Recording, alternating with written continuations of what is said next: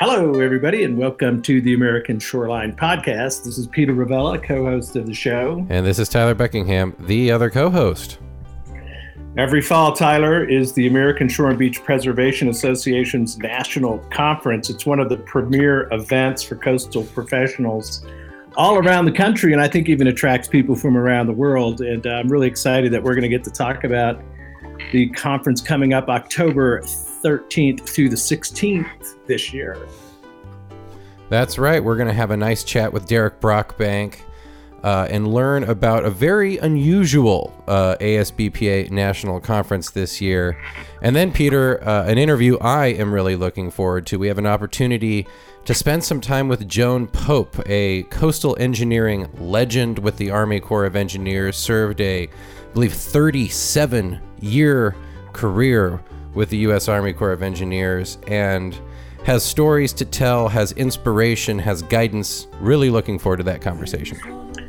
Yeah, she's great. She retired in 2012, but as I've come to learn, Joan did not truly retire. She has invested a considerable amount of time in ASBPA as a vice president of that organization, continues to be active as a mentor. So we're really looking forward to talking to Joan, who, as it turns out, and I think Derek Brockbank is going to help us tell this story, is the recipient of a major award from the organization this year at the conference. So it's going to be a good show. The American Shoreline Podcast Network and CoastalNewsToday.com are brought to you by LJA Engineering. With 28 offices along the Gulf Coast, the folks at LJA Engineering are at the top of the craft in the areas of coastal restoration, coastal infrastructure, rivers and channels, numerical modeling, disaster recovery, and design and construction oversight. Be sure to check out their brand new Coastal Resilience Department, headed up by ASBN's own Peter Ravella. Find them at lja.com. Coastal Transplants. Coastal Transplants offers high-quality native and wetland plants, extensive agricultural and horticultural experience, and the skilled and respectful crews to get your project built. Make Coastal Transplants your one-stop solution for restoring the dune and wetland ecology of your home or barrier island. Learn more at coastaltransplants.com. Dune Science Group. Did you know that fiberglass is one of the strongest and most durable building materials in the world? That it is resistant to deterioration caused by UV light and salt water? Well, the Dune Science Group does.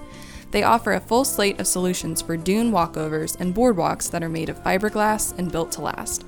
They handle your dune walkover project from beginning to end, including permitting, design, and construction of the strongest and most durable dune walkover on the market. Learn more at dunesciencegroup.com. And be sure to subscribe to the Coastal News Today Daily Blast newsletter at coastalnewstoday.com for daily updates on the events and news that shape the coastal discussion. Want to support the discussion and promote your company? We have sponsorship packages available now. Email me to learn more at chloe@coastalnewstoday.com. That's CHLOE@coastalnewstoday.com. Hope to hear from you and enjoy the show. Well, Derek, it's great to have you back on the American Shoreline Podcast. It's been a little while. Before we get into the conference, which I know will be a great little virtual event this year, I'm curious to know how you've been. How has your summer been? You know, it's been good. I'm always excited to be on the show. It's nice to catch up and hear how you guys have been. But I've had a good summer. I work from home anyway. I'm the only ASBPA staff in Washington, D.C., so my work situation hasn't changed much. And I'm very, very blessed to have my daughter in a very small daycare. So she's been back in daycare since July. And so, I count my blessings. Well, Derek, I have to say we've been in touch, of course, host of the Capitol Beach podcast and, executive director of the American Shore and Beach Preservation Association. You've had a lot on your plate this year, as we all have, but a good chunk of that has been adapting to COVID conditions. And you have your DC summit that you were quick to move to the virtual space. I think you might have been one of the first national summits to do so. But you also made the decision early to transition the fall conference to virtual, a decision that I'm sure was difficult. Do you want to talk a little bit about, what was going through your mind? And I mean, even the decision to have this at all, it seemed like you were really on top of you and the NBA. The NBA with the bubble and Derek Brockbank going virtual with the conference. Yeah, well, it was a hard decision at the time, but in retrospect, it was very much the obvious one. Yeah, we turned on about 2 weeks to move our in-person DC summit to be a virtual event. We were using Zoom for the very first time. And of course, now it feels like we've been using Zoom since the beginning of time. But yeah, sometime around mid-April, we decided we just needed to go ahead and bite the bullet and say we weren't going to be in Long Beach this year, which was disappointing. It was going to be our first time out on the West Coast for a national conference in almost a decade. But we couldn't see the situation clearing up enough that people would want to travel to the West Coast for a conference. And so we said we'd move it online, and we have, and really grateful we have. And we've had just a fantastic response to that. We've had, nearly 150 abstracts submitted for presentations. We've got 40-some posters, virtual posters being presented. And frankly, we're getting some keynote speakers who wouldn't be able to join us if they'd had to travel to be in person. So it's going to be a really awesome event. I'm looking forward to talking to you about it. Wow. Well, it's going to be great. It's October 13th through the 16th. And for listeners out there, it's virtual. You don't have to travel. That makes it easier to attend. Everybody, the registrations are currently open, and you can find it at asbpa.org. Derek, it's the national conference, and it's titled, I don't know if Navigating Stormy Times was the conference title last year pre-COVID, but if it was, it turned out to be a prescient title. What is the highlight, in your opinion, of the event this year? So yes, Navigating Stormy Times was definitely a new theme when we saw what was coming, and we were hoping that it was only going to refer to COVID and not hurricanes, but it looks increasingly like hurricanes is going to be part of the mix. Frankly, I think for me, the highlight is going to be able to see any single presentation that I want to see. Every year we have concurrent sessions, and there are so many good ones that inevitably you have a couple that you want to see in there at the same time and you just don't get to see. This year, every single presentation will be recorded unless a panelist or a presenter specifically doesn't allow. So I think the quality of presentations, I think, are going to be just as good as we've ever had.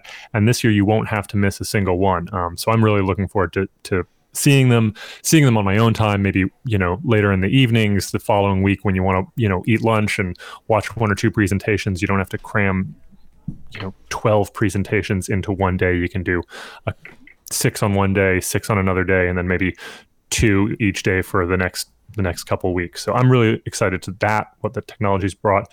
And then I'm really excited to hear some of our plenary speakers. I think we'll have some interesting talks this year, which I'm happy to get into if you'd like. Yeah, let's hear all about them. Yes. Sure. Yeah. So 2 panels. I'll start with 2 panels that I'm really, really excited about. One is a managing a summer unlike anything else or any other. We've got 4 beach managers talking about how they handled COVID this year. So Gary Jones, who I think has been on your show from Los Angeles County. Absolutely. We've got Kimberly Denesi, who's Ruben Trevino's replacement at Galveston Parks Board. I know Ruben's been on your show a couple times, and we have the new Galveston Parks Board beach operations person. Betsy Wheaton, who if you've never had on, you really should. She's awesome. She's the head of environment and sustainability at the city of Miami Beach.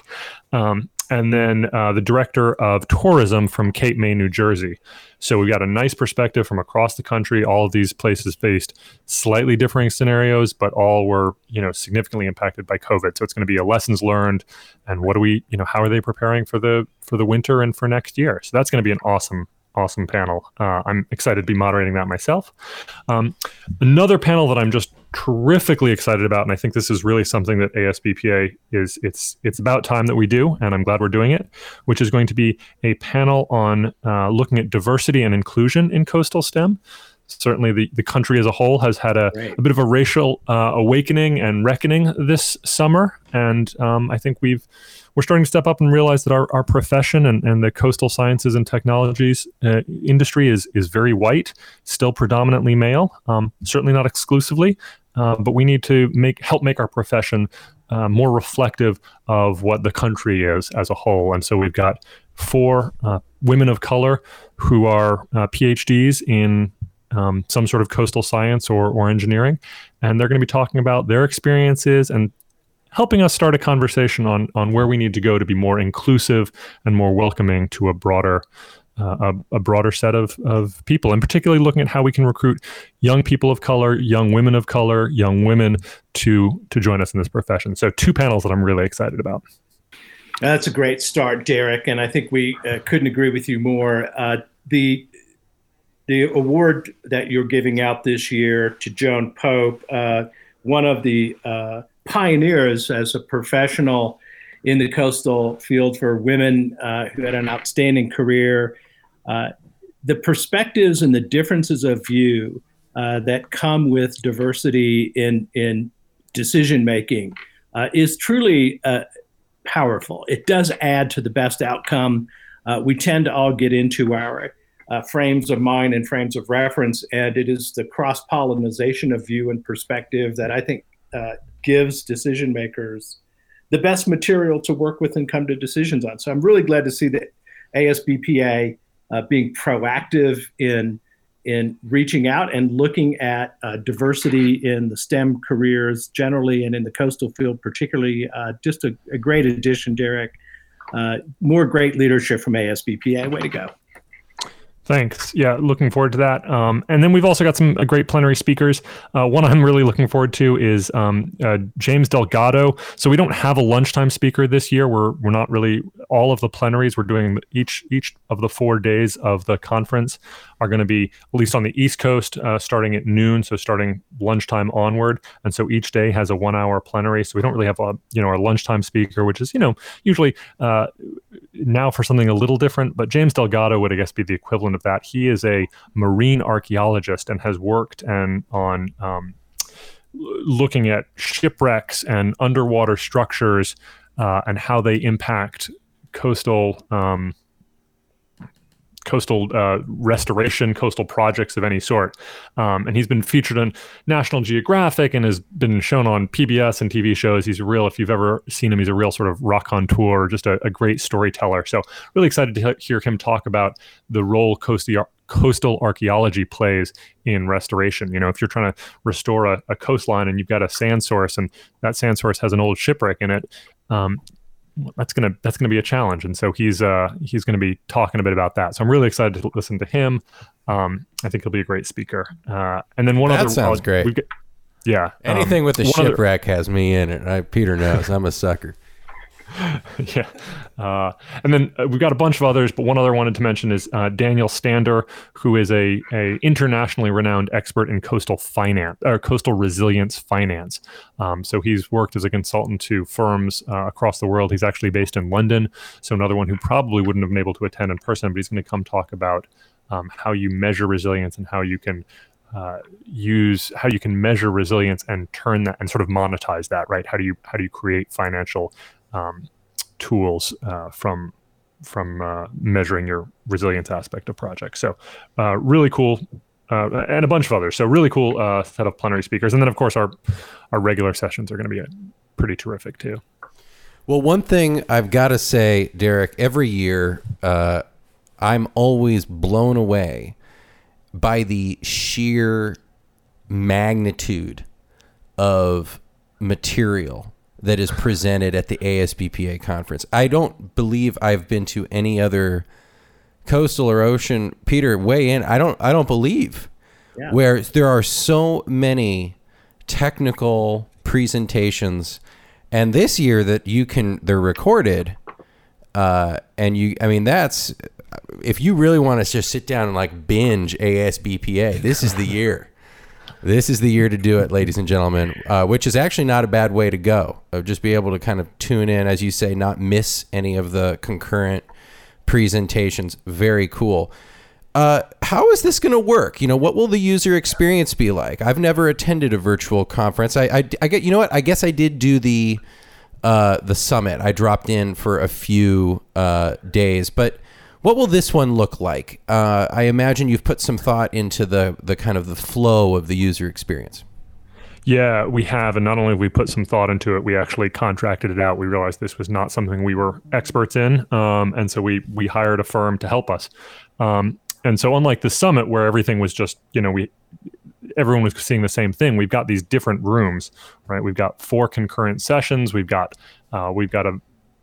exhibitors. How do we handle exhibitors? How do we handle poster presentations? So we've actually contracted out with a firm where we're going to have a very sort of a dedicated website to the conference. So anyone who registers will get a password that will allow them to log into that website. And then at the set times, they can click on sort of the main homepage, which will take them to the plenary sessions. And they'll have an option of clicking on essentially 4 different virtual rooms, which will allow them to pull up the sessions that are going on in those rooms. If it's live, then live, or if it's happened previously, I think they'll be the recordings will be up by the end of the day. So you could, if it's Wednesday, you can click on, Tuesday room A, and you can see the Tuesday room A presentations. So there will be these sort of virtual rooms. There's also going to be 2 other, I guess we could almost call them exhibit halls. And one is going to be an exhibit hall for all our sponsors. So all our sponsors will have an opportunity to put up a page of information about their firm, their work, what they do. They can upload videos, so you can watch a little, video about what they're doing. You can get contact information, and there'll even be certain times of the conference where they will be available to chat live. So if you go to Great Lakes Dredge and Docks virtual room, and you click on Great Lakes Dredge and Dock at a certain time, you can click on the link and have a Zoom conversation with a representative from them. So that'll be pretty cool. The other one, and then the other sort of virtual exhibit room is actually going to be our posters, right? So how do you do a poster on a virtual event? Well, each poster session will be uploaded, so each poster rather will be uploaded, and there will be a 4 to 5 minute audio file that someone will have recorded that will walk you through their poster. And then on, I think it's Tuesday night, the first night where we have the poster session, you will also be able to go in during that poster session, click on a poster, and then chat live, have a live chat function with the poster presenter. So you can talk to them about their poster via either via Zoom room or via an online chat. So, but again, those posters and their audio files will be up throughout the conference, and actually for the months following the conference. So there will be these sort of virtual rooms. You'll have a sort of central navigation hub, and then of course we need to thank all our sponsors. So we'll be having various pages that thank sponsors, and then actually part of what we're doing to thank sponsors is when you click on a session, there will be a very, very brief ad leading into that session thanking a sponsor. And so that's how we are hopefully providing visibility for our industry partners, and also helping make folks aware and really thanking our sponsors for sticking with us this year, even though we're not in person. I tell you, it's a new world, and I wonder if this there's a lot of advantages to this structure, this virtual conference program that you've put together. It seems like even when we're all back together in person, there may be some elements of this that survive. I do like the fact, and I'll say out there to the folks who need to get to asbpa.org and register, beginning on October 13th. The sessions tend to be in the afternoon, so nowadays you can have a regular work day, first part of your day, and jump into the conference each afternoon. Go through, as you say, Derek, there's 4 tracks there. Dip into these plenary discussions, which have incredibly good speakers, many that I'm looking forward to hearing. It's just got a lot of power to it, and I do like the fact that over the course of a couple of weeks, you could actually see everything, which you were never able to do in the old ASBPA conference format, where there were so many overlapping sessions all the time. Yeah, it should be interesting, and we're certainly thinking about if there are ways to create sort of an in-person online hybrid. That actually scares me even more than just switching to online. But I certainly think you're right. There's certainly some lessons we've learned this year that I think we'll need to continue, even if we do hopefully move back in person primarily. No doubt about it. Well, again, ladies and gentlemen, it's asbpa.org/conferences. You can register there, and once you're registered, you'll get all the information to go to this virtual conference at of course, the correct time. Derek, before we close out this little preview segment, we I want to open it up. You allowed us to announce Joan's award on this podcast, and I just think it would be appropriate if we gave you a little opportunity to talk a little bit about Joan Pope, who will be coming up next on this show. Go ahead, Derek. Give us your thoughts on Joan Pope. I am so glad you are having the chance to speak with Joan. Joan, for those of us who have known her for just a few years, as well as those who have known her for many decades, is just a tremendous asset and a wonderful person. And we are so pleased to present her the Morrow P. O'Brien Award, which is the biggest and highest honor that ASBPA bestows on an individual. It is for work in the coastal field and work with our organization. And Joan just exemplifies both of those. As you mentioned, she was, breaking glass ceilings as a coastal engineer at the Army Corps for decades. I might be dating her or me, but I think she's been working on this for, as long as I've been alive. And then she has just held just about every role you can hold at ASBPA. Except for maybe president. So Joan, if you're listening, you know what's coming next. We're doing some recruiting now. But she has helped lead the way in science and technology. She's been a chair of our Coastal Summit. So just a truly wonderful person and a great asset to the coastal community. She is well deserving of receiving the MP O'Brien Award this year. Well, Derek, we look forward to the conference, ladies and gentlemen, coming up October 13th through the 16th of 2020. It's available online. Find it at asbpa.org. Ladies and gentlemen, it's Derek Brockbank, the Executive Director of ASBPA. Derek, I think you do an outstanding job with this organization, and we're also honored to have you as a podcast host on the American Shoreline Podcast Network, one of the great shows, the Capitol Beach Podcast. So really appreciate you taking time out of your schedule to introduce us to the conference, and we really look forward to participating. Well, I always enjoy speaking to you guys, and if anyone is listening to this and doesn't already subscribe to ASPN, you absolutely should. This is a great place. It's really where I get all my coastal news these days. So you guys do a great job. Thank you. Hi everyone, this is Tyler Buckingham, and I am pleased to announce a brand new feed on the American Shoreline Podcast Network, ASPN University. ASPNU is your podcast destination to access the cutting-edge thinking and research taking place on the campuses and research vessels of the elite academic institutions on the American shoreline. Here you will access the coastal discussions as never before, with engaging stories of cutting-edge research, innovative thinking, and students who will soon be the next generation of coastal and ocean professionals. This month, we kick off ASPNU with a 4-part series on engineering with nature, featuring graduate voices from the Oregon State University. Well, Tyler, and I think one of the best things about this show today, as we approach the ASBPA National Conference 2020, Visions for Our Coast, it's called Navigating Stormy Times, as Derek Brockbank pointed out to us.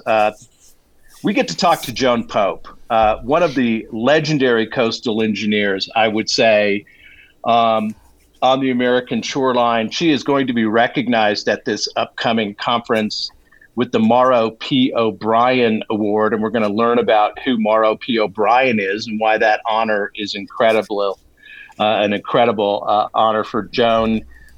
Just a little bit of introduction, Tyler. Joan worked for the Corps of Engineers for 38 years. You've got to get a medal for staying with anything for 38 years. But not only did she have a long duration, she was critical in coastal research and the development of coastal practices. She retired in 2012, but as I understand it, there wasn't a whole lot of retiring going on when Joan left the Corps of Engineers in 2012. She's been very busy since then. She serves as a vice president of the American Shore and Beach Preservation Association. So what a great guest to have, Joan Pope. Thank you for joining us on the American Shoreline Podcast. Thank you very much, Peter. I'm very pleased to be chatting with you today and talk about the ASBPA and this wonderful award, which came out of the blue and to which I am greatly appreciative. Well, Joan, I cannot wait to dive into the life and times of Joan Pope. I'm sorry, I'm just got to say it. We are excited to learn about you and where you came from and what you worked on and what you think about the Army Corps of Engineers and coastal engineering at large and the research and the changing climate and so on. But before we do, I would like to hear from you why the Mauro P. O'Brien Award is so meaningful. Right. Well, for actually, the generations of coastal engineering don't go back very far. If you find anyone with gray in their hair, they probably personally have met and know the people who have founded this profession of coastal engineering that many of us enjoy and have developed a passion for. Mauro P. O'Brien is known as the father or the founder of coastal engineering. He's actually the one who invented the term. Before that, it was simply an area of civil engineering or an area of hydraulic engineering. But Professor O'Brien had started the first International Coastal Engineering Conference back in, I think it was 1950. He was born 2002, and by the time he was in his late 20s... 1902, I'm sorry. Yeah, that's right. 1902, thank you. Yeah. And by the time he was in his late 20s, he was a assistant professor at Berkeley, and that's where he stayed for all his career. But he did a lot of consulting, a lot of work with different industry partners and with the Corps of Engineers. He actually worked on the first field experiments as a young, budding muscle in the surf guy that were done in the late 1920s off of New Jersey. These were done for the Corps of Engineers, but at the prompt of ASBPA. And it was a short-lived one-year study where they learned how to measure currents and tides and waves and worked on developing instrumentation. And from there became the Beach Erosion Board. And even before he had hit 30, he was appointed to the Beach Erosion Board. And he stayed in an advisory capacity to the Corps of Engineers from 1930 to 1980, because he moved on from the Beach Erosion Board to the Coastal Engineering Research Board. So for 50 years, he was the brains behind research that the Corps of Engineers was doing. And if you went to a CERB, Coastal Engineering Research Board meeting during the time of that Mauro P. O'Brien was on the board, when he had something to say, everybody stopped talking and listened, because he had so much experience and he was so focused. And he was kind of frightening, because if you gave a presentation, he would see right through to the weak point and have no qualms about discussing that issue or where it ought to go with you. Brilliant man, very well respected, and just it's such an honor to receive an award named after this gentleman. Wow. Well, it's very cool to learn about him. Peter, I'm reminded of another late elder of the field, Orville Magoon, who we have, I think, eulogized before on the pod. And I know when we're hanging out on the West Coast with Leslie, we've uncorked a couple bottles of his vintage. But it's the same story, Joan, of this kind of tight-knit community. And you're right, it's only been, it's 100-year-old dedicated science, it seems. So there really is a lot of old friendships, and wow, cool to learn about Mauro P. O'Brien, Peter. Yeah, it really is. And Joan, I wanted to ask you about I know you. This is the Beach Erosion Board, founded in the 1930s with Mauro P. O'Brien as one of the founding members. It is about 90 years since that board was established, and beach erosion and shoreline management continue to be of course, a significant focus of communities around the American shoreline and a special focus of ASBPA, its work and its focus of the national conference. How have we done, Joan, in that 90-year period? Are we better about understanding beach erosion issues, and where are we in the state of the art in terms of effectively responding, do you think? Wow, there's so much packed into that question. Coastal engineering was, I guess you could think of it for its first 50 years or so before the advent of computer capabilities, was a field in physical model based and empirical based art. There was a lot of guesswork. There was a tendency for the engineering to over-engineer because they couldn't anticipate what would happen. There was a tendency to worry about waves and water levels, but not to worry about sediments. And there was a lot of mistakes, a lot of silly things done. But it was more of a deterministic art. Let me put it that way. Now, as we've developed computer capabilities, we understand much better the physics. We've started to realize sediment is a resource that has to be preserved within the environment. We have found coastal engineering to have moved to a far more probabilistic, resource-oriented, and interdisciplinary science. Does that make sense? It does. I do. I think, and I would say in the 20 years that I've kind of piddled around on the coast and worked in the field, I think what I recognize about what you're saying is it went from the era of let's build the Galveston seawall, that's going to protect the city, very deterministic, outcome-based, to a point where the project that the Corps of Engineers is considering in Galveston Bay, what's called the Coastal Spine Project, reflects that interdisciplinary sediment-based management strategy that I think is completely different. It doesn't mean it's structure-free as an attempt to protect the petrochemical industries in Galveston Bay, but much more interdisciplinary. Oyster reefs are discussed, wetlands are discussed, shoreline management, sediment management are critical components of that. So you've seen the profession mature in your career at the Corps of Engineers over 38 years. Can you talk a little bit about how the thinking evolved and how institutionally the Corps of Engineers reacted to this change in philosophy? Because I got to say, Joan, most of us who are outside of the Corps think of it as a very stoic organization that doesn't move quickly, but they've obviously grown and evolved and changed. Can you talk about that from an internal perspective, maybe?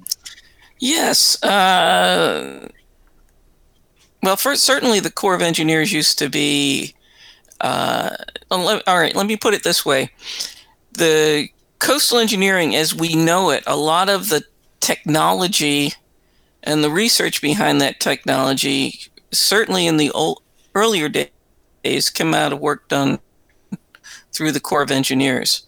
But it's become less of a engineering-oriented only profession and more of a interdisciplinary engineering science working together discipline.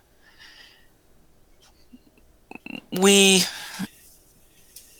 look at coastal engineering in the Corps originally. When I first started working at it, I'd be handed the shore protection manual and figure out the wave height, figure out the stone size, then design your cross section. And that would be the breakwater, that would be the wall. Now, the first things you start looking at are not only the wave data, but also you look at more at the littoral transport. You look at what the expectations are. There's more of an understanding that we are trying to influence the system toward the interest of man rather than trying to control or protect against something.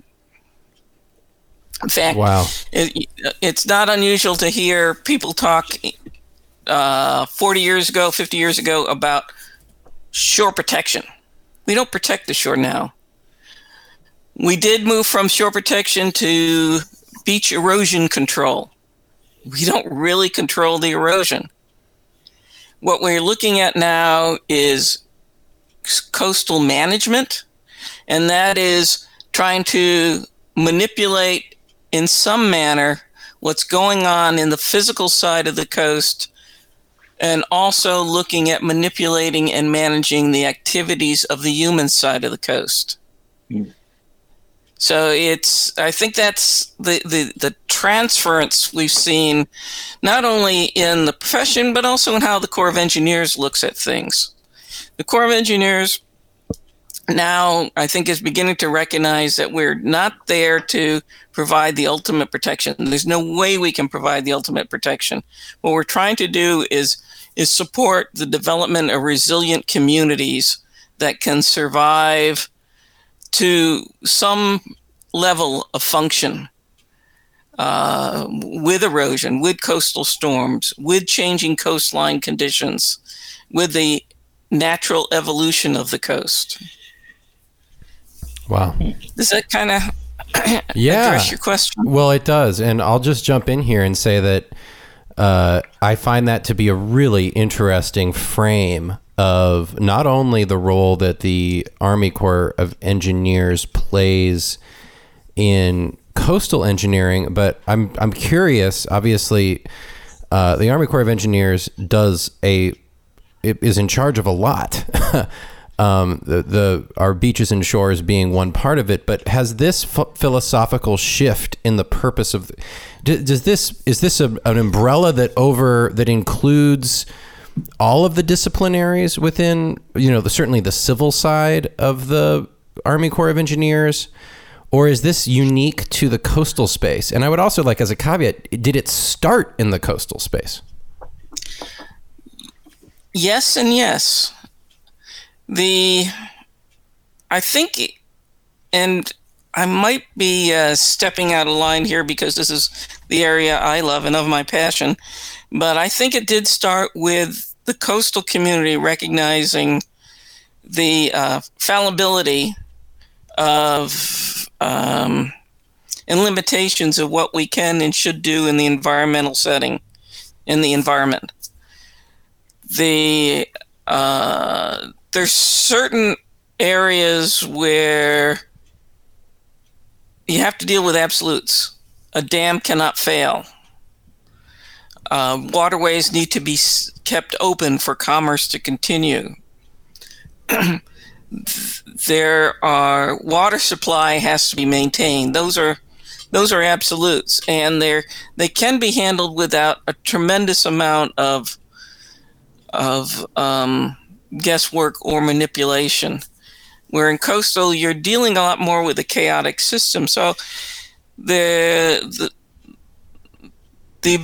recognition of resilient communities is important in coastal, but they're developing. I think the Corps has been looking more at that across all sectors, especially in floodplain communities, and also in areas where you're looking at the evolution of, say, in changing environmental conditions, changing climate change. The Corps, though, has a mission and has to follow the dictates according to Congress, and Congress follows the dictates that they see are appropriate for the national development of the protection of their communities back home. So the Corps may be asked to do something which is hard to do, like stop flooding on this river. And or stop the flooding of New Orleans. To stop the flooding of New Orleans against a high category hurricane involves building a huge dam dike across the Pontchartrain.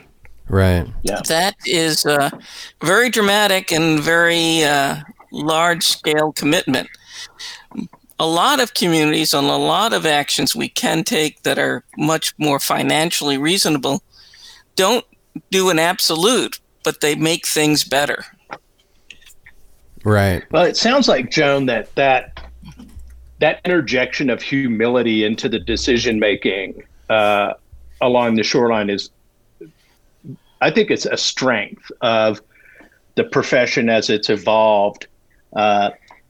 As you say, immersing yourselves in the physical context that you're operating in, I liked what you said, try to manipulate the system slightly to benefit what we want it to do as human beings a little bit more, but understanding that we don't control it and actually cannot dictate. I think that's progress in a substantial way. And it brings up a point that I wanted to ask you about recently. Howard Marlowe, who hosts a podcast on ASPN, talked about the Corps of Engineers and is involved in the federal policy and funding and appropriations issues. And he, in his show, he proposed that the Corps of Engineers should eventually be removed from the Army and set up as a civilian organization accountable to Congress. As the profession evolves and we get into more of this coastal management, less deterministic, more community-based planning, what do you think of that idea? Is the Corps of Engineers the right home for our shoreline civil projects anymore? Have we outgrown that framework, or does it still make sense to keep it there in your view? Well, I think the question becomes where would be a better place for it? Yes, it is an odd fit to have civil works, water resources under a branch of the Army. That came about because the first engineers in this country, trained engineers as a cadre, were in the Army. And a lot of the original mapping was done by Army officers, and a lot of the early harbor development was done by Army officers.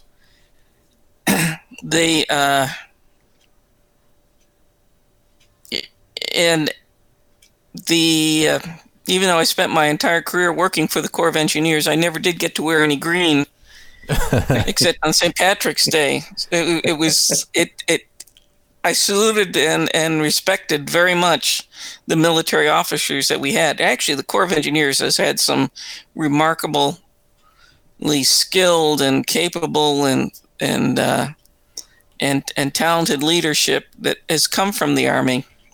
There's some advantages to the Corps being under the Army in that it's a little bit more divested from, say, the political whims and ways that go on with each changing administration. Unlike some of the other agencies like NOAA and Department of Interior, where the leadership is a political appointee who's behoving to whatever are the political whims of the day. And the Army has its mission. It knows how to go about its mission. It can also respond immediately because it's already motivated and built up that way. In other words, if something happens, the Army knows how to pull all the resources together to do it because they have those resources. On the other hand, if you go to other countries and look at how they approach their coastal works and the water resources management, it's usually not, it's very, I don't think you can find another one where it's actually under a military wing. We're kind of unusual that way. So I'm not going to get into one side or the other of that debate. I understand both sides. I do know that right now, if you look at, say, the Department of Transportation, maybe the navigation mission of the Corps could go under Department of Transportation. If you looked at the work on flooding, inland flooding, maybe soil conservation, it's not soil conservation, natural resources under the Department of Agriculture or Department of Forestry. If you looked at Department of Interior for coastal flooding, the trouble is so much of what the Corps does as a centralized organization, the only place, there's no one particular place it could go. It would have to be fragmented to fit under the rest of our existing overall program. You step back even further, we do not have a national water resources policy. In this country, everything about water resources is either done through the state or it's extremely fragmented on the federal level. Wow. And why, Joan, and it does seem that is I've heard that stated before, that we don't have a national water resources policy that's coherent at all levels of government. Clearly a difficult thing to do. Has that hindered our capacity to respond to problems as a professional in the Corps for 38 years? If you had the magic wand and could make the system operate better, what would change, do you think, if we could move past the politics and the jurisdictional issues and all of that stuff and say, how should we attack this fundamental water resource management issue for our country? How would things get better, do you think? Well, I think we need a national commitment and recognition that this is as critical as having national defense or having national commerce or economical foundation. Mm-hmm. We don't look at water we are such a water-rich country, that we've never really respected the value of water until either it's all gone or we have too much. And I don't think we really have had the wherewithal to sit down as a nation and decide to make water management a national priority. You look to a country such as the Netherlands, where flooding controls everything about the way they have developed their country. It is a right of a citizen in Holland to be protected from flooding. Wow. And that's a philosophy that we do not have in this country. Wow, that is very interesting. I mean, it gets to this idea of our social contract with the government, and by making it so explicit as to be a right. Man, it is right there at the core of the enterprise of the government. Clearly, in the case of the United States, these projects. I mean, Peter. I remember when we were at the Atlantic Intracoastal Waterway Association meeting way back last year, and that waterway is as old. I mean, it goes back to the colonies. I mean, this was an essential feature to fight the war. It was kind of always there. Then it got expanded. I mean, just the history of the feature is just so different. And we really haven't stopped and paused and say, okay, how are we going to treat this? I guess you'd look at the Clean Water Act as being a major, I'm not going to say, I have to, I don't want to call it a watershed moment, but it's obviously an important moment. And you're right. We haven't put this whole thing into one unified policy. And that tells us something about ourselves, that we haven't done that. I mean, I don't know if we're burying our heads in the sand or if it is just, as Peter, you allude to, the politics and the jurisdictional stuff is just too complex. It doesn't rise to the level of being able to be of national importance, I guess, politically. But I want to change the subject just quickly, Joan. I've got to know, where did you come from? What was your childhood like? How did you... Were you inspired to go into a coastal space, or did you start with science and meander your way there? What were your early interests, and how did you come into this work? Well, I was thinking about this because I knew you were going to ask this question, and I guess we're all products of where we came from and our parents, what they taught us. My father grew up in New York City with nothing, but he was a very practical man who could just about fix anything. My dolls never had any problems getting fixed. He did not have even a high school education, but he could fix just about anything, and he was really brilliant. Yeah. And he taught me to be self-reliant. He taught me to solve problems. So kind of my orientation toward to engineering and solutions and trying to understand problems and being analytical comes from him. But my mother was a British citizen during World War II and grew up in a seaside resort called Blackpool on the Irish seacoast. And she met my father and came over here and was a war bride.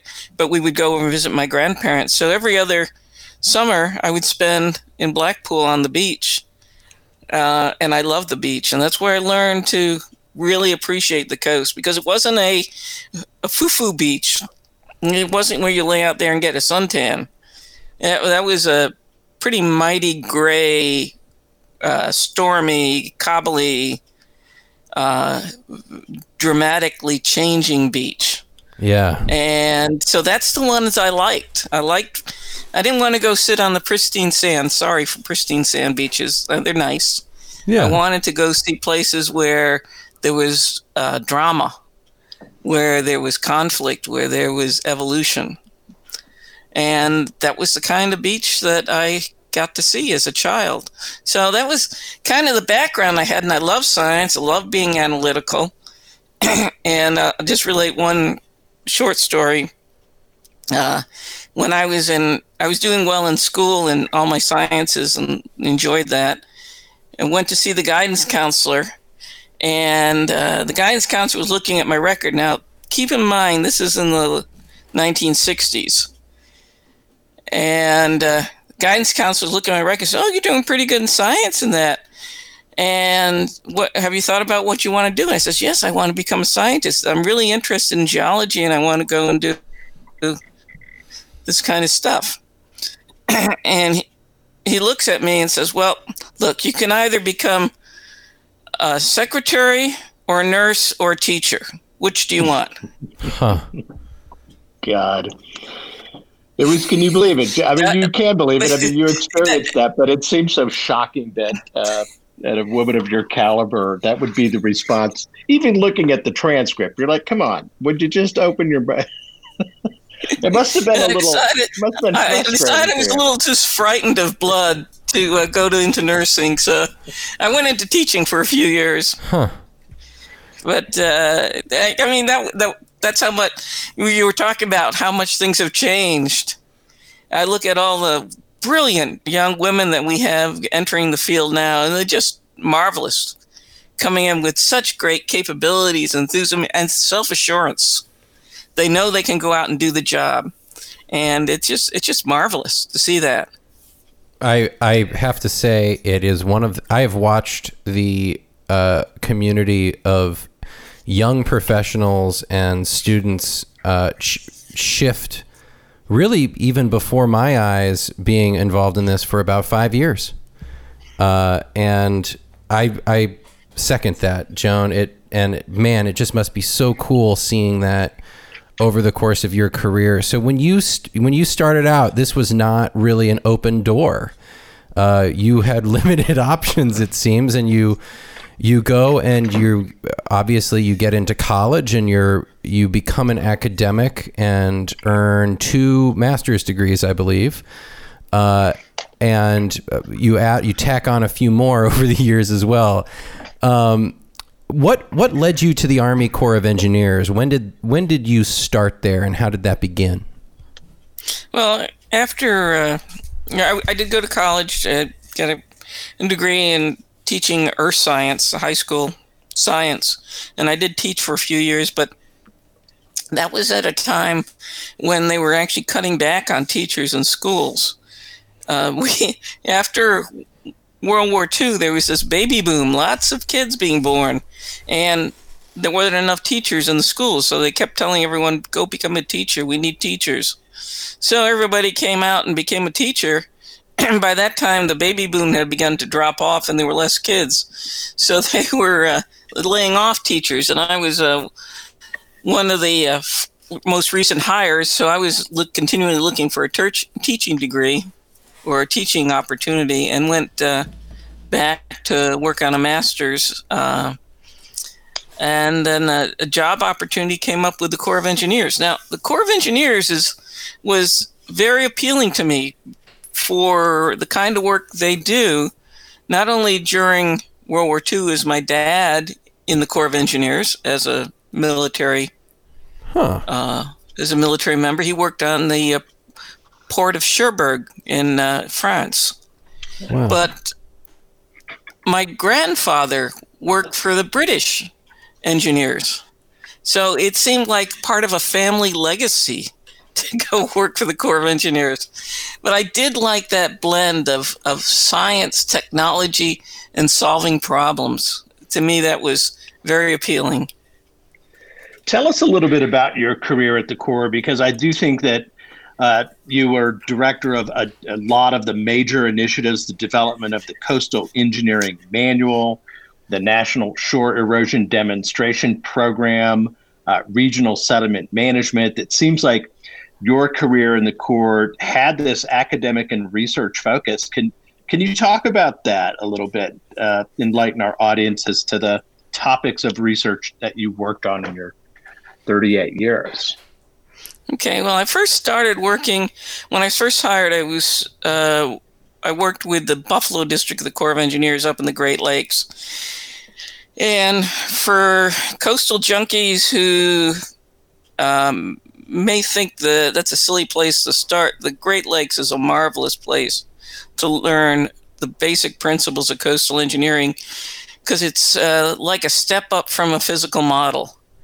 There's every mistake you can imagine has happened up there over the years with different types of shore protection. The water levels go up and down.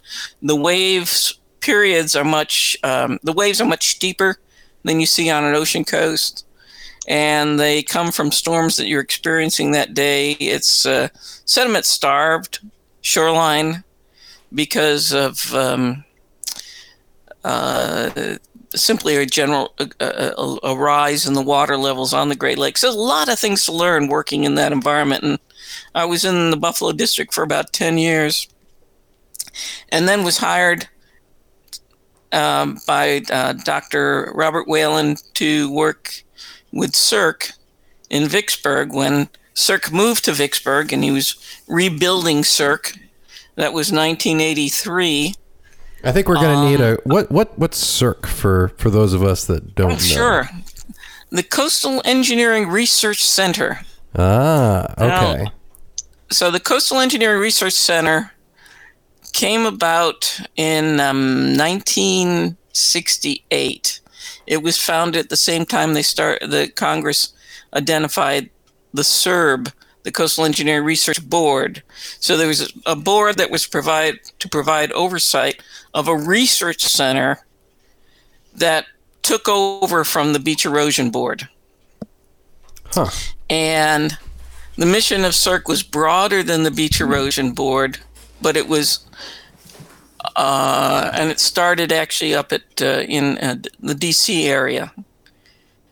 In 1983, the CERC was moved to Vicksburg and eventually merged with the hydraulics lab at the Waterways Experiment Station in Vicksburg and became the Coastal and Hydraulics Lab, which is what it is recognized as today.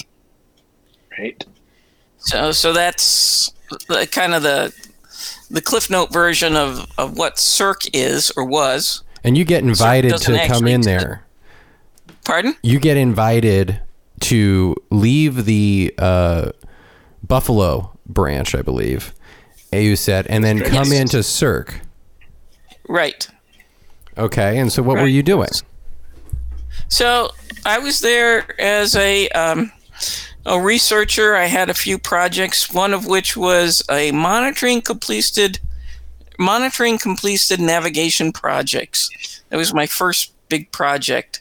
And it gave me an opportunity to work on projects throughout the country. And I also did a lot of work for coastal districts from around the country. So if a district had a project that was not working as they anticipated, they might call up CERC and say, send somebody out to take a look at this and help us figure out what we need to do. So I would get those kinds of jobs. And it was really marvelous to be able to work just about anywhere in the country on any particular project. It was a little bit like being with an engineering, an AE firm.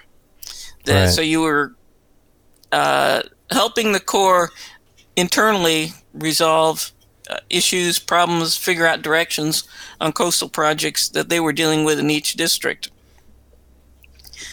And then I eventually became a branch chief and a division chief and a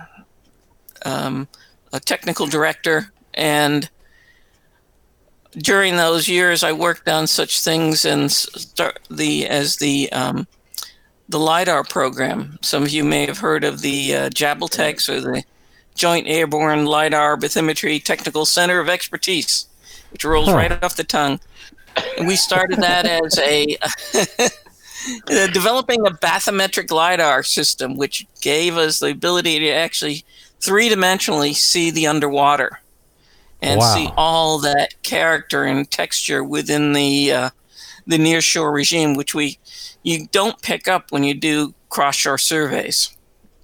Right. And we eventually got started with the Regional Sediment Management Program, which is probably one of the biggest success stories to come out of the research program of the Corps, because it is embodied and embraced by all agencies now as an area where everybody needs to be working together.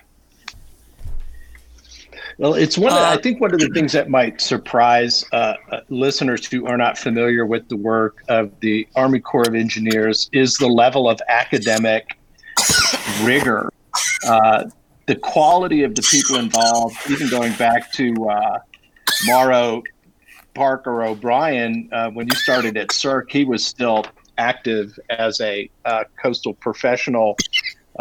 It's high level, I think, and it's impressed me over the years at the government service in the research and academic side of the Corps of Engineers. When you were beginning at CERC, did you have a chance to talk to Dr. O'Brien about it, and what did he think about the work you were doing back when you started off your career in the 60s and 70s? Well, I did have my first opportunity to meet Dr. O'Brien was at his final CERB meeting in 1980, which was at the Buffalo District. The Buffalo District was hosting it. And he was kind of a frightening character because he didn't smile a lot, but and you knew he could. I can just picture him. Oh Lord!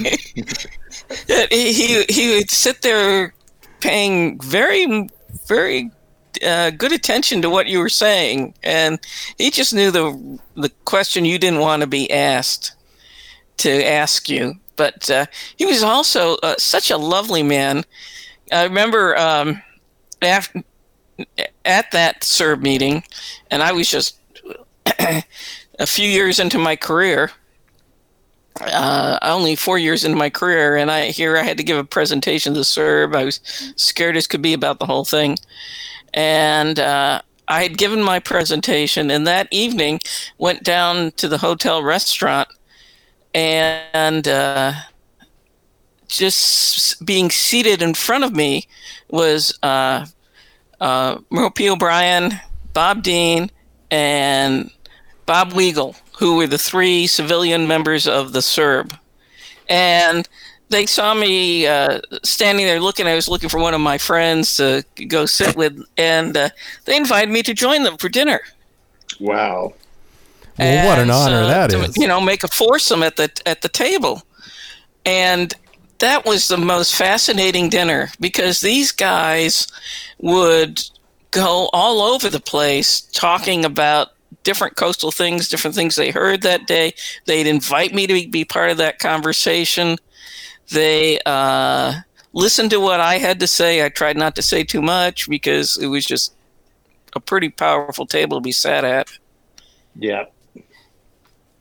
How wonderful. Yeah. He was such a great guy. They're such a great guys, though. Yeah. All of them saw that they had a role in mentoring the next generation. They just had different ways of going about it. Yeah. Let's talk about that. In your career, you mentioned that we're seeing more and more women taking leadership roles in technical sciences and engineering in the Corps and around the country, and in the private sector as well. Why was that important for you? And what are some of the the stellar folks that you had a chance to help into their career? Well, I think what's it's anytime you look at. Let me step even further back than where I was going here.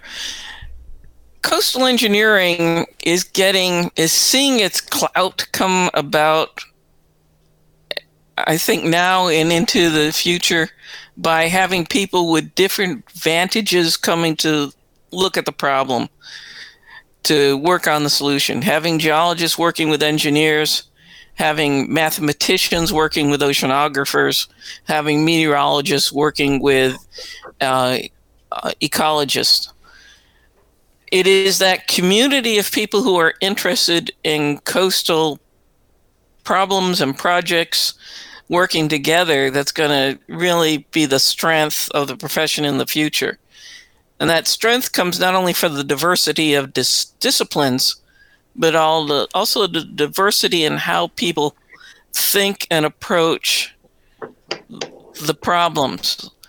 Women have a different way of, they left brain, right brain, Mars, Venus, however you want to describe it. Women look at things a little bit different than men, and their motivations are different. They communicate differently, but having that diversity around the table really elevates the whole level of discussion.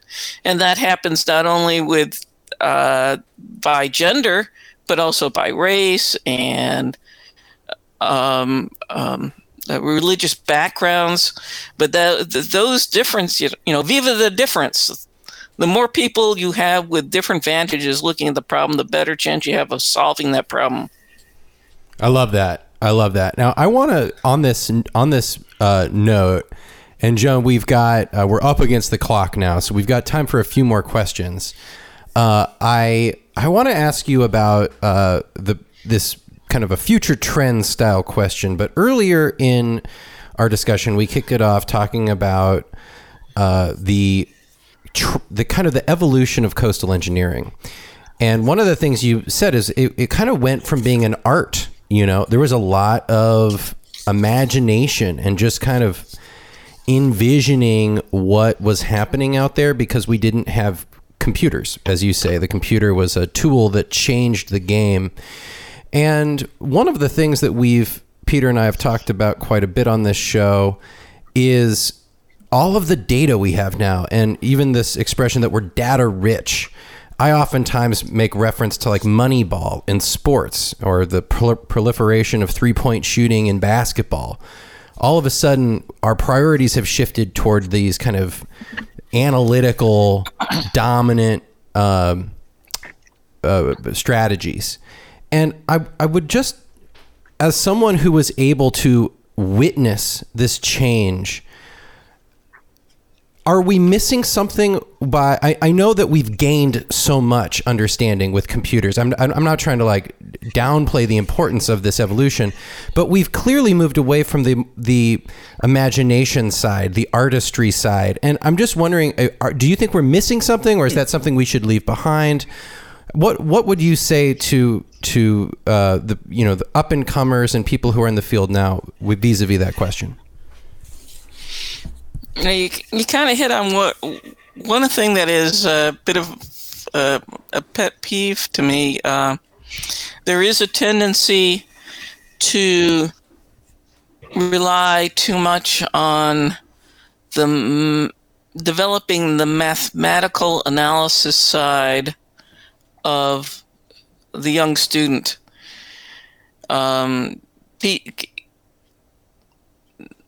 People go through school and they often will become focused on, say, developing a model which is of modeling capabilities and advancing particular capabilities within a modeling environment, and can lose focus on what's going on in the real world. It's very important and that the student get out onto the beach, get out there with the sand in between their toes, understand the three-dimensionality, the temporal variability of the system they're dealing with, in that it is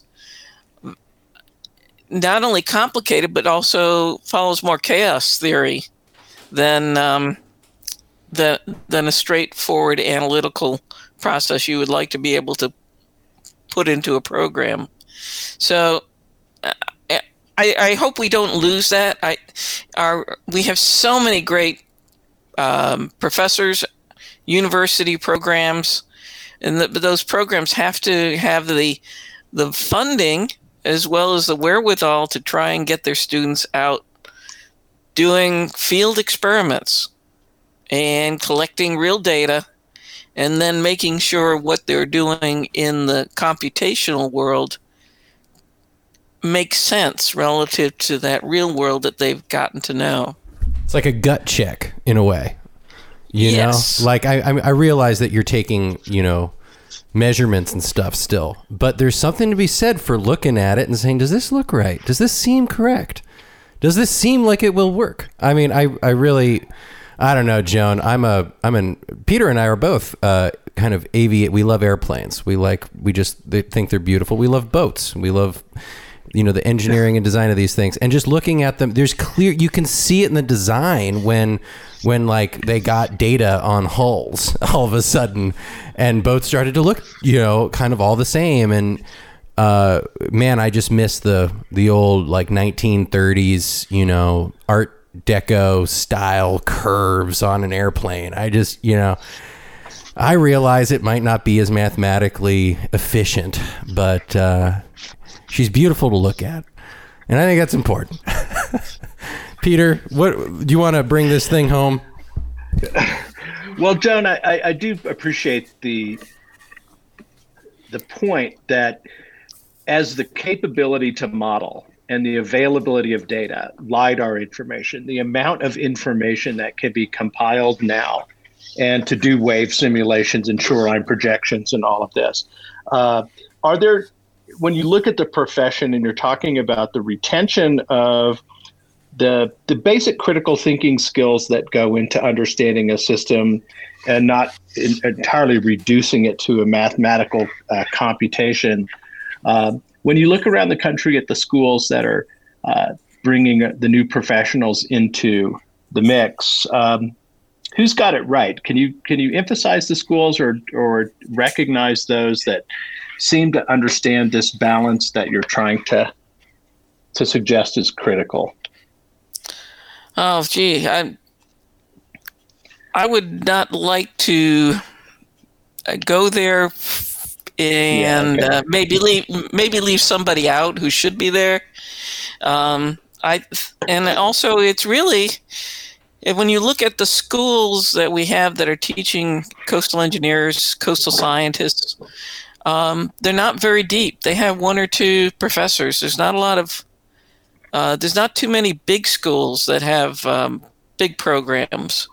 We have, Texas A&M and University of Florida, University of Delaware, Stevens. Texas A&M. I think I mentioned them. California. Mm-hmm. They all have pretty good programs, and they're very good programs. As a matter of fact, I kind of wish I had the patience to go back and learn some more. Well, Joan, it was a pleasure to have you on, and congratulations, first of all, on the Mauro P. O'Brien Award from ASBPA. That will be officially announced at the ASBPA conference coming up October 13th through the 16th. It's a virtual conference, Joan, so we won't be able to all get together as we usually do. For all the folks out there, it's a fantastic conference, one we highly recommend. You can register even now at asbpa.org. Go online, get registered. We look forward, I hope, Joan, to a chance to hear your keynote remarks at the conference. But an outstanding award, well-deserved. 38 years with the Corps of Engineers. I know you've been busy since you retired in 2012. No rest for the weary and the creative and the dedicated.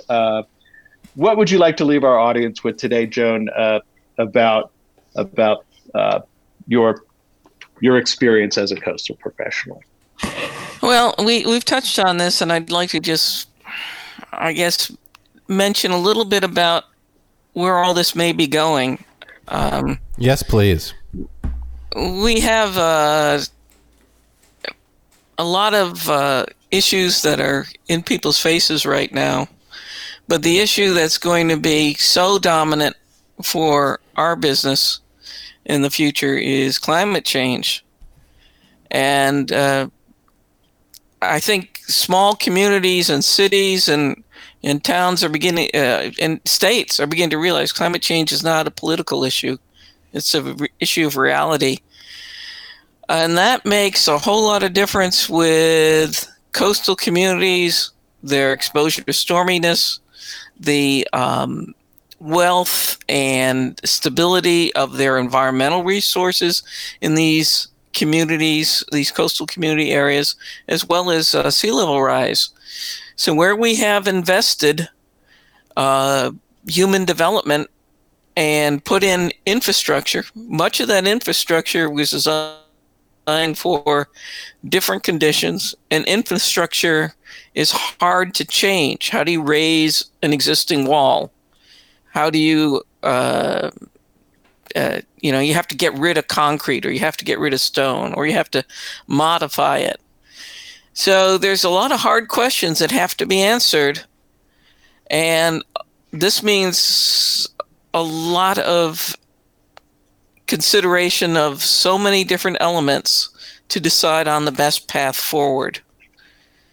And so I think as we think about where the young people need to be trained, and we think about where the profession is going, the tools we need, we're going to have to develop tools that can address that need for adaptiveness and adaptability, and the trade-offs as we continue to try and promote resilient activities along the coast.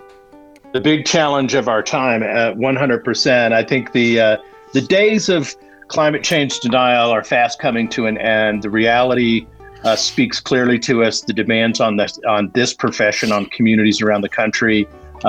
We will get fully into that discussion whether we want to or not, because I think it is being foisted upon us. It's a reality, as you say. And Joan, what a challenging period for the profession of coastal engineering and coastal science, including all our friends in the geology and biology universes. This next 50 years is going to be unlike anything I think that you and Mauro P. O'Brien and all the other great coastal engineering and coastal scientists contended with. We're entering a new era. And hopefully those folks are as creative and dedicated and purposeful as you have been in your career, because we're going to need all the talent we can find. And I'm afraid to say all the money we can find to take on the challenges ahead. Well, thank you. Yes, well, very well said, Peter. And there's going to be a lot of competition for that money, too. Yeah. There's a lot of other needs out there beside coastal development and coastal management. Thank you very much, Peter and Tyler. I really appreciated the opportunity to participate in your podcast. This has been fun. And it has been fun, Joan. It's been great learning about your life and learning about the role of the Army Corps of Engineers and just the great work that you did. And it wasn't lost on me that you referenced a lot of other people, colleagues of yours who also served our country. You know, you did it for the public. You did it for our society. And we're grateful, and thank you. Well, thank you.